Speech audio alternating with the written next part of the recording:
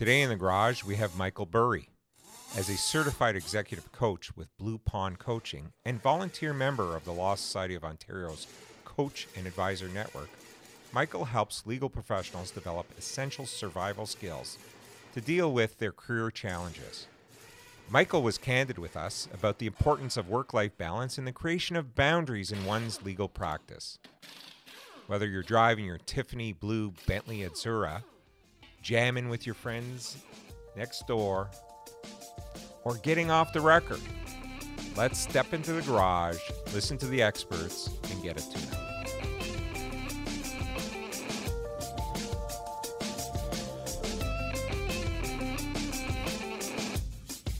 Thank you so much for having me. This is going to be fun. I know as a criminal lawyer, we are not only idealistic, but we're there in the trenches. Sometimes it's tough. And I want to talk to you about work-life balance today in this profession that sometimes takes its toll on individuals. So I want to ask you some questions. I'm ready. I know you're ready. I've known Michael for many years, and the one thing that I will say, and hopefully that we'll be able to weave through this podcast, is some of the great humor that you have. It's early in the day, but I think we can manage that. But humor's got to be some good outlet. Right. It's got to be something that, and I always say you have to have if you're a criminal lawyer or a defense lawyer, you have to have some outlet, including a real bad humor. I've heard a lot of bad jokes, but I've heard a lot of good jokes too at Old City Hall. So, okay. So tell me how you help keep an even keel. Myself, I make sure to create what I call anchors in my life. COVID has had a horrible impact on everyone. I call it the Corona coaster.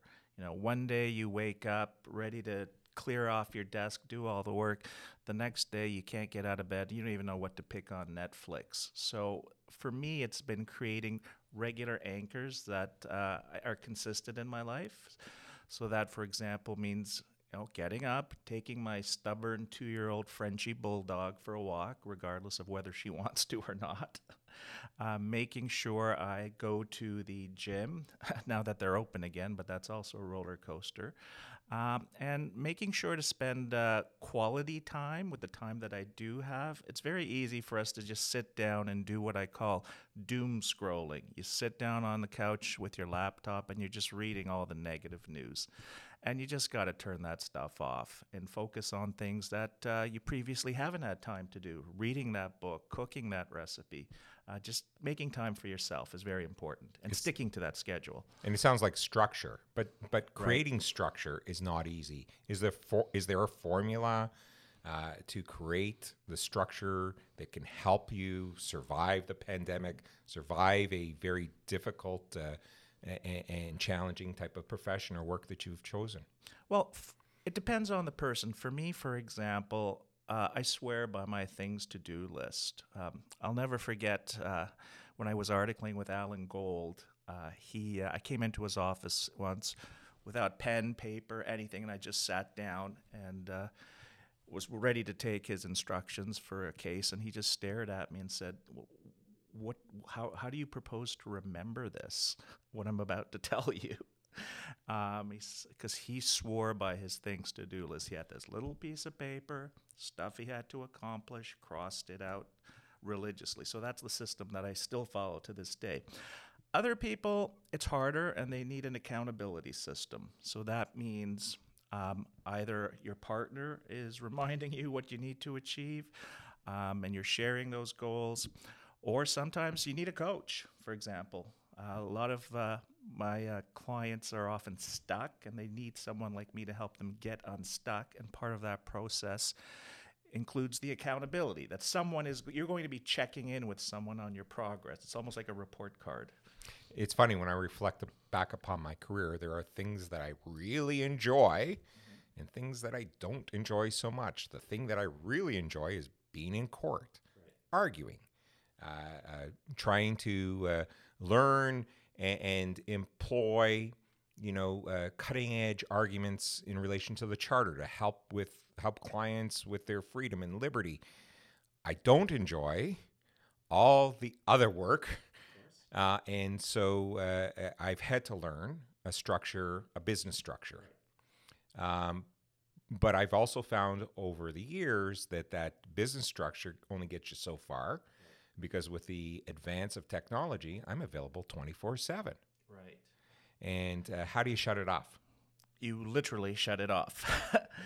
I call it the digital detox, where you basically have to force yourself that at a certain time of day that phone goes off or that computer goes off. It's like 9 p.m. It's off, and you have to train your clients that I'm not available 24/7. I know in criminal law that's a bit challenging because it's hard to train the police. It's hard to arrest between 9 and 5. Right. Don't call me at 3 in the morning on my personal number. Right. So unless we get some cooperation from the police, there's going to be those late night arrests. But generally speaking, I try to encourage people to turn on and turn off at certain times instead of I find many people, the first thing they wake up to is not their dog or partner, but their phone. It's like, okay, when you wake up, don't immediately rush to check your phone messages. Spend some time, just sit there and, practice gratitude is one thing I teach people. It's just wake up, say, thank God I'm alive today. Thank God I have my health. Thank God I have this and this in my life, all these positive things.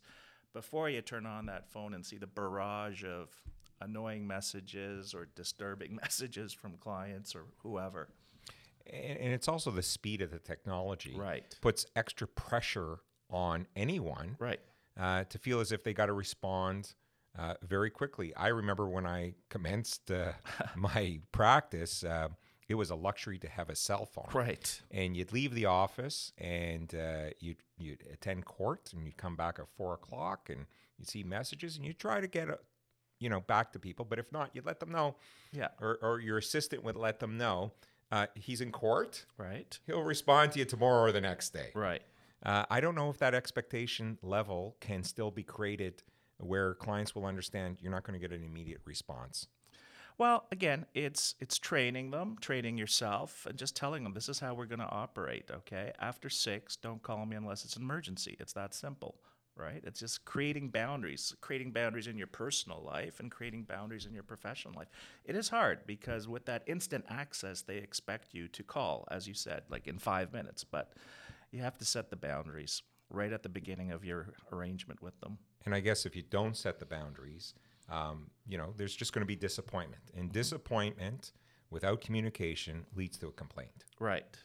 So it's transparency, setting the boundaries, making sure everyone's on the same page, because you don't want irritated, grumpy clients who say, I can never reach this guy. He's never available. Well, no, I am available. These are my hours. Call me between 4 and 6. If it's an emergency, call me anytime, obviously.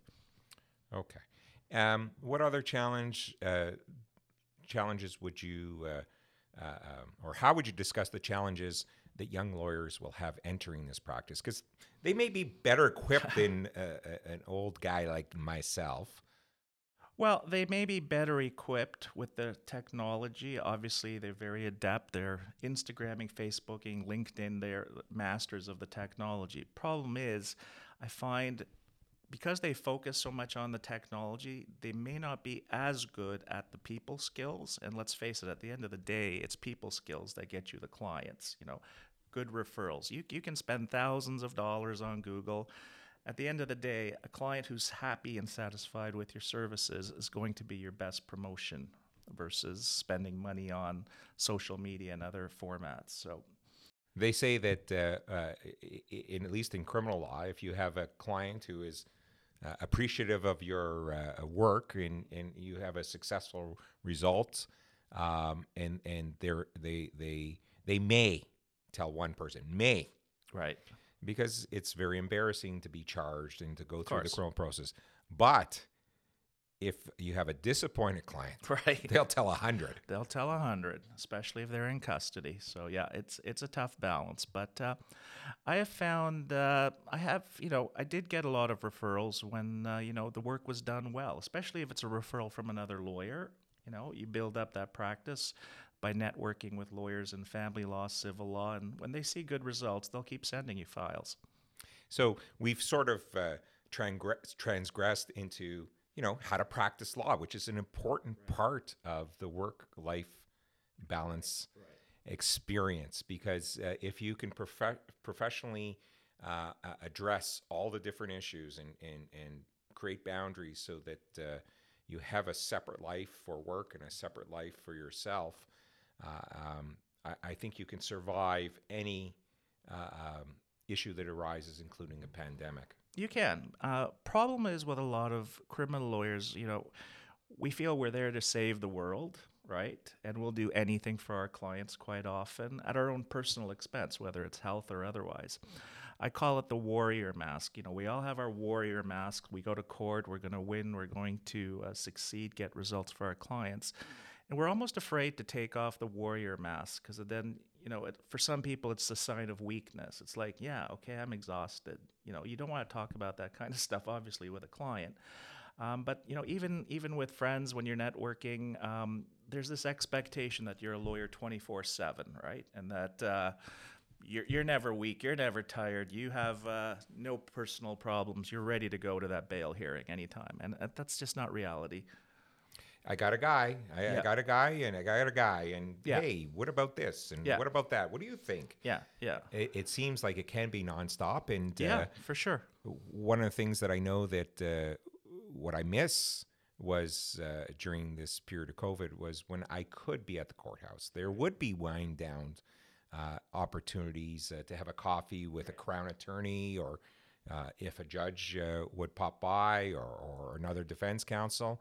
And you'd either talk about life, or you talk about the funny stories that have happened in court, or interesting and critical issues. And so you miss that right now. That's huge. Yeah, that's a huge gap right now. So I'm encouraging people to, when I talk about anchors, one of those anchors is networking. Some lawyers that I've worked with have set up small circles, Zoom circles, they're calling them, where they once a week, they'll meet up virtually to do what you're describing. They'll just say, there's this new procedure at 361, or, oh my God, can you believe this happened at the hall? So they're kind of doing it virtually, which is the best we can do right now. And there's a shout out that I want to do to all criminal lawyers that have practiced for a number of years. If you can create a Zoom group, a mentorship group of 10 or 15 people, and try to meet with them every week or every other week, once a month, for an hour, and just let people hash out things, would be an incredible way to help the profession. Recently, the Criminal Lawyers Association had a number of days where Alan Gold would be like, shoot me a question. Right. Go ahead. I'm going to give you the answer. And it was amazing. I listened to each and every of the Zoom meetings or podcasts or whatever you want to call it. Right. And they were fantastic. Right, and he's great for that. And that's part of the problem with all the technology. We've lost a lot of people skills, and we've lost that connection. You would think there'd be more connection with all the technology, but really, I find it to be less. It's just small blips and burps, likes. That's not real communication. To actually be able to sit down and listen to someone like Alan, hash out some questions, or even, any lawyer, just to sit down with a senior lawyer and have a chat. It doesn't happen like it used to. You used to be able to call the top Toronto criminal lawyers and say, hi, I'm a new lawyer. I have a question. Do you mind if... And they would actually respond and talk. But we've become so isolated with this technology that everyone's basically hiding behind the technology when it comes to communications, I find. And it's interesting you bring up that example, because I think it's still alive. I know I still call people, but I do get emails from individuals saying, hey, can we talk? I have an issue. And I love it. I feel as if maybe I know something and maybe I can share something, but really, in reality, is a lot of times I learn something. Exactly. And so as a senior member of the bar, I know that feeling is shared by so many. So for those that are listening out there and are new to the profession or are in the profession, pick up the phone. Right. Call us. It's that simple. It is that simple. You don't have to email. You don't have to text. Just pick up the phone and dial. I've really been focusing on helping people with their struggles, to take off that warrior mask. Self-care has been a big issue, and we're not good at that. Let's face it. Lawyers are not good at self-care for the most part. So again, it's slowing down, pausing, reflecting, and taking care of yourself, making that a priority. So the warrior mask. Right. I get the concept.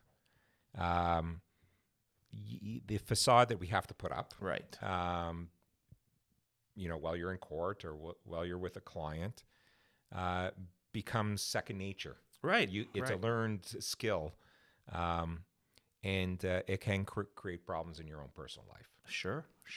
And when people do start to have, negative consequences, what should they do? What do they look for? Who should they seek out? Well, that's part of the problem. They typically don't until the problem gets worse, right? There's a lot of self-medication, as we know. People slowly taking on addictions, which is obviously not helpful. I would start by reaching out to colleagues because that's the least, I guess, not least embarrassing, but it's just the easiest to do, just to have either a mentor or a friend that you can reach out to and say, okay, I got a trial next week. I don't know what the heck I'm doing. Can you help me out here? I'm panicking. Having someone to connect with. Some people need more than that. So it's either whether it's it could be a therapist, could be a coach. It depends on where they're at in their life. But definitely learning to reach out is critical for us as lawyers because that's, I was reading a recent study that says lawyers are one of the professions that have the highest rate of depression. And that didn't surprise me. It was just kind of a shocking statistic that it was so pervasive. So again, it all comes back to self-care and reaching out. Okay, when you talk about reaching out, not everybody has the tools to reach out. Right. But we have colleagues. Exactly. And if you are a colleague and you see somebody who is going offside, having difficulty, what do you do? It's tough. I've had that experience a year or so ago where a colleague was going completely offside, just in all the imaginable ways you can think of as a lawyer. Everything you're not supposed to do, he was doing. The interesting thing is we have a positive obligation under Right. our rules of professional regulation, at least for the Law Society of Ontario, and it's replicated across our country with in the Federation of Law Societies, that you have a positive duty if somebody has an issue that Right. affects their capacity as a lawyer. Right. You're supposed to report them, and that's a tough thing, especially as criminal lawyers. We carry Right. shields, not swords. That's right. And to what degree, how bad does it have to be before you feel compelled to report someone, right? Like how bad? Okay, someone has a major alcohol problem. Shows up in court drunk half the time. Do you report that? You may have an obligation, but more of a moral obligation if he's a colleague to try Exactly. to address it, take them aside, Exactly. and help them get help. That's the most important step. Getting them to acknowledge, okay, there's a problem here. You stumbled into court. I saw you stumble into court. Okay, you need help. Let's get that help for you set up.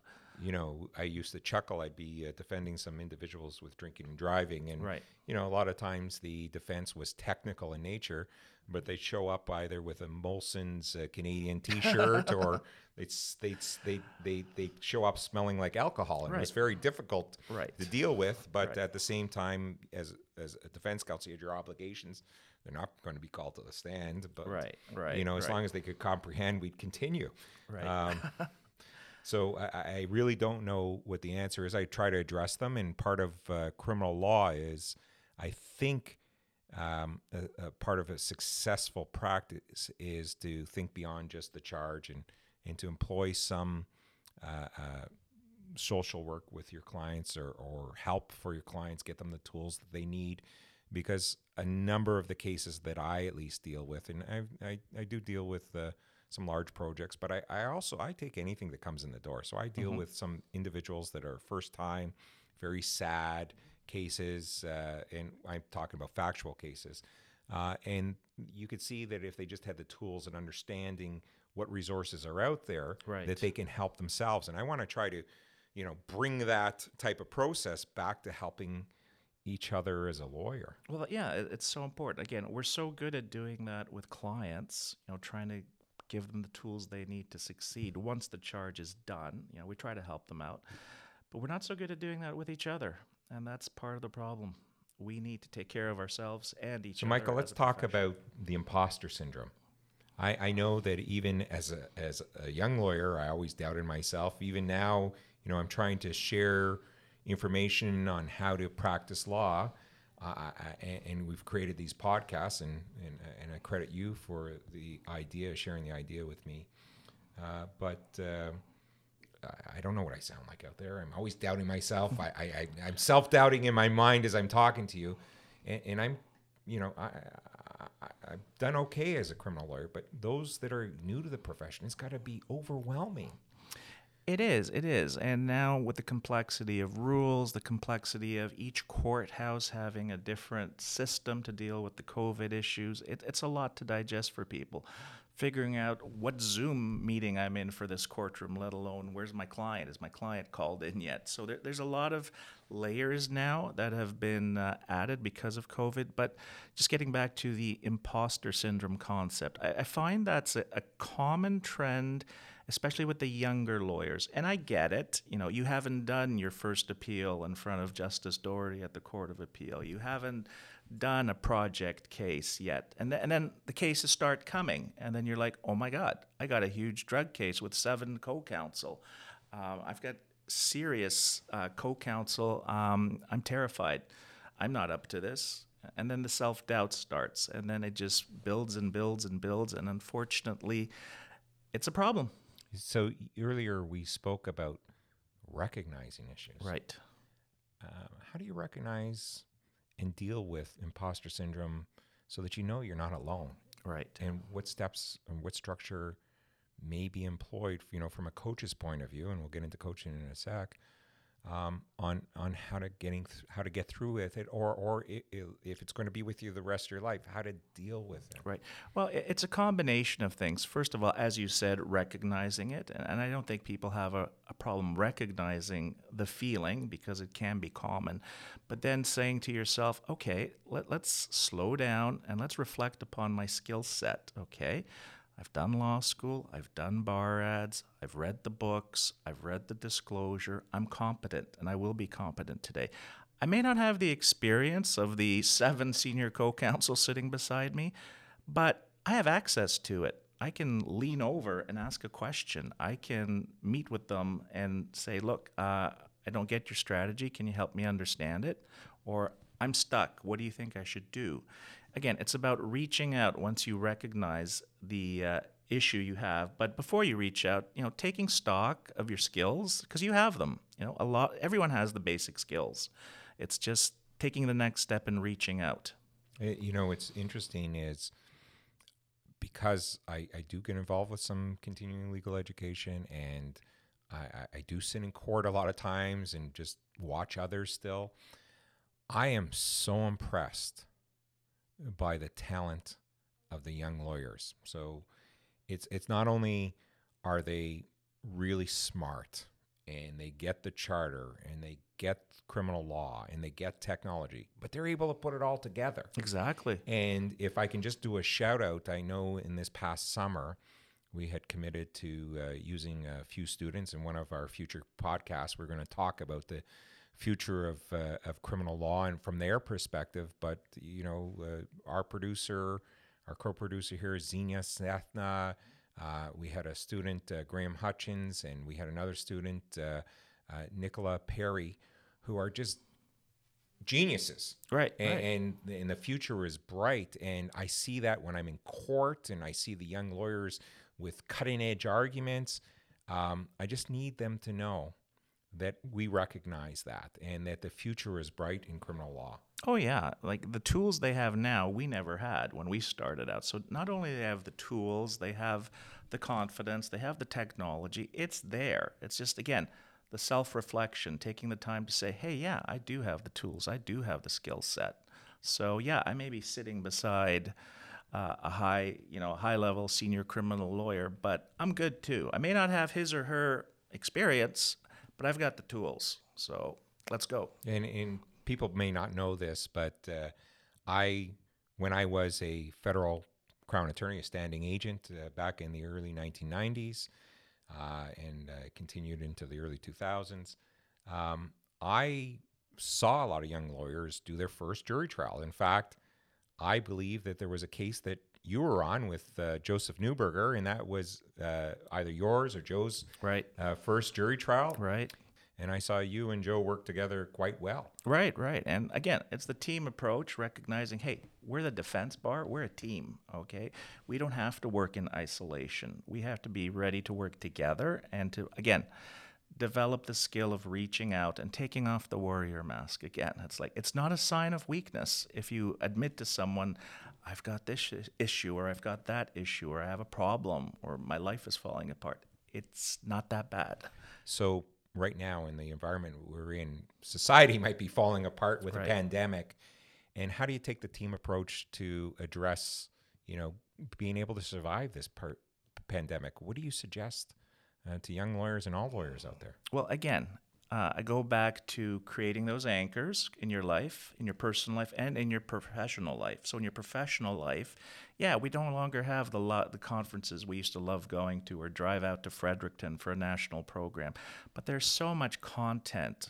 For example, the programs you've started recently are great, the podcasts. There's so much CLE out there. Just create the structure that, okay, once a week or whatever the schedule is, I'm going to download some good content, because there's a lot of good content being produced right now. So take the time, listen to it, absorb it. And then not just listen to it, but then, again, that Zoom group, it may sound silly, but it's almost like forming a book club at Chapters, right? You get together and you discuss the book. So why don't we get together and discuss, Paul's latest podcast, or why don't we get together and talk about the latest case on drinking and driving from Superior Court? Just get together and talk. When we talk about structure and shutting down and turning the phone off, Right. sometimes, during COVID, it's very hard to wind down. You're out for a walk. People are terrified to interact with other individuals, and rightfully so. Right. We're still learning to understand this virus and, Sure. and how, potentially any therapeutics can help if you get it, or a vaccine. How will that help? How do we deal with going to a courtroom? How do you deal with going out to see friends if you're allowed to see friends? It's a very it's an isolating time, and oneself has to worry about, how do you wind down? And I'm going on and on about Right. it, but obviously you can tell, it affects me and it affects my own family as well. Right. No, of course. And, I was coaching one lawyer who was experiencing just that issue. He used to go to the office, do his work, come home, and then he had that separation. He doesn't have that now. So he has to work from home like most of us do now. So he was really struggling with missing the office, missing the collegiality, meeting with friends. So again, what we worked through is we replicated his work office at home. Literally the same computer, the same equipment, the same chair, everything. And he had he had one of those lights that you use when you're on Zoom just to enhance your wonderful face. So for him, the start of the day began with turning on the light. The day ended with turning off the light. So again, he created his office at home and then put the structures in place where, okay, open for business, closed for business. So that changed everything for him, and he's doing quite well now. He's very happy. Okay. Some great ideas. Yeah. Coaching. I know we touched on it before, but really I want to hear what is coaching, and give us an example. Right. Well, coaching typically starts with, as we've discussed, people reaching out, deciding, okay, I need help. I'm not going to be embarrassed about reaching out to get help. And what path that takes, you have to decide whether it's therapy because it's an old issue, or it's, okay, I want to really set up some goals and accountability. So coaching typically starts with I have a lengthy questionnaire, which helps me understand, where do you want to go? What do you want to do? What issues are you facing? So typically a client will complete the questionnaire. I'll review it. Then we typically set up a schedule of at least 6 sessions. They're typically an hour long. And during those sessions, a lot of hard work gets done. Okay, we start with creating some goals. What goals do you want to achieve? What do you really want to do? Do you still even want to be a lawyer? Issues like that. And then we set up an accountability system. Okay, we're going to create a chart. And it's as simple as a tick box. It's like, okay, today I reached out and talked to my colleague about a case. Tick, tick. It's creating that accountability system. It's manual. It's a piece of paper. You scan it. And then the part that really works is when you send it to me, or if you fail to send it to me. And then I call you and say, where's your accountability sheet for the past 2 weeks? Having me there or having anyone there, whether it's your partner in life or whether it's a professional coach, just having someone who's going to monitor your accountability and make sure you get to the next levels is very important. That's where people struggle. Although I'm going to ask for a plug, okay, or for you to plug Blue Pond Coaching at the end of Sure. the podcast. Sure. And not to take away any business, but mentorship. Right. How does that change? How is that different from coaching? Is it Sure. a lower level? Is it more communal? Well, it's not a matter of level. I'll give you an example of why you might want coaching versus mentorship, or why you want mentorship versus coaching. Lawyers who are working, for example, at a large law firm, okay, like whether it's a whoever it is, I call it shark waters, okay? You're dealing with a very competitive environment. And quite honestly, if you want to take off that warrior mask, it's very unlikely you're going to do that with a senior partner who oversees your cases, okay? Showing weakness in an environment like that, many people think is just the end of any real advancement in that large firm setting. So they want a coach. They want someone private who they're going to open up to and discuss what's really bothering them or stopping them from advancing. Mentorship can work in that large law firm setting, but you're dealing more with practical issues. I'm having problems billing this file. I have a difficult client.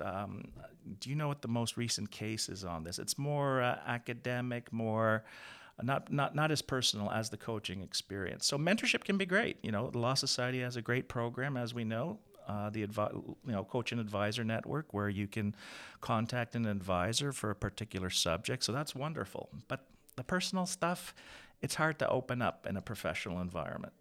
And then, there is another level, and it's just a share group. Right. And I know that about 4 years ago, I had a wonderful student at law, Hamna Anwar. She set up her own group of other articling students so that they can have a sounding board, right, so they could get through that experience, so they could ensure that the experience was enriched. And for any young lawyer listening, it's another way you can do it. And with today's technology, with Zoom, right, what an easy way to do it. Right. There's no excuse now not to do it. It's just, having that push to go forward and set it up. And I think if this COVID pandemic is going to drag out, it's going to become an essential part of your toolbox to actually have that regular structured connection with other people. Okay. So let's have some parting words. And I want to hear a plug for both your practice as an esteemed criminal lawyer and also this wonderful work you do as a coach. Sure. Well, I think you wanted to hear a story of or an example of the work I did. I was working with a criminal lawyer, senior member of the bar, whose office was a nightmare. It's as if a hurricane blew through it. The files piled high, boxes, you walked in and you got tense yourself just seeing it. Because typically with coaching, I'll either do it by Zoom or I'll attend at the person's office. So I stepped into the office and I said, this doesn't work. This can't work on any level. This cannot work. You cannot function. Your anxiety is created by this. And it was funny because you would think there would be some self-awareness of the problem, but there was none. They're like, what's wrong with my office? So we started. He hired someone to help him organize the office. Slowly the piles disappeared, and the objective was the file you're working on is the only file on that desk. We got there. It took a while, and he felt so much better at the end of all of that. He was like, I can actually find the file. I can actually concentrate on this one file versus having this pile of stuff, which just creates the anxiety of, oh, this hasn't been done or that hasn't been done. It was like, no, I can now focus and get stuff done. So he was thrilled. He's now feeling much better. The anxiety levels have dropped. Obviously, there's other anxieties because of COVID and cash flow, etc. But at least he's calmed down. So it's so important to learn that. And sometimes you need a coach or a mentor to do that. And if someone needs a coach, where do they find you? They find me on my website, bluepondcoaching.com. Shoot me an email. Happy to chat. I typically start with a complimentary phone call where I'll just talk with you for an hour or so to figure out, can I help? Are we a match? Honestly, there are some people who can't be coached or aren't ready to be coached. And that's important to find out early on so you don't get frustrated or fed up with the process. Some people aren't ready to coach because, therapy may be better first for them to deal with issues that are underlying their problem.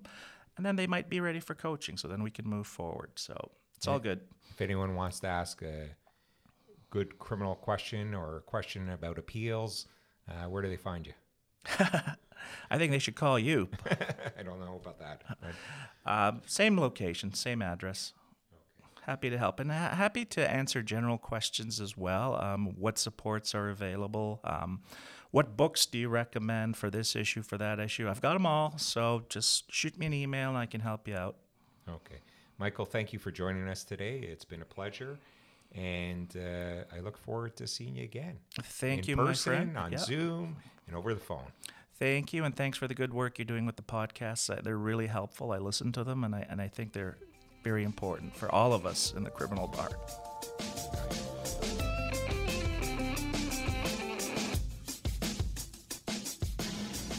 Thank you for listening to today's podcast. A shout out to our fantastic producers, Zenia, Sethna, and Jason Cooper.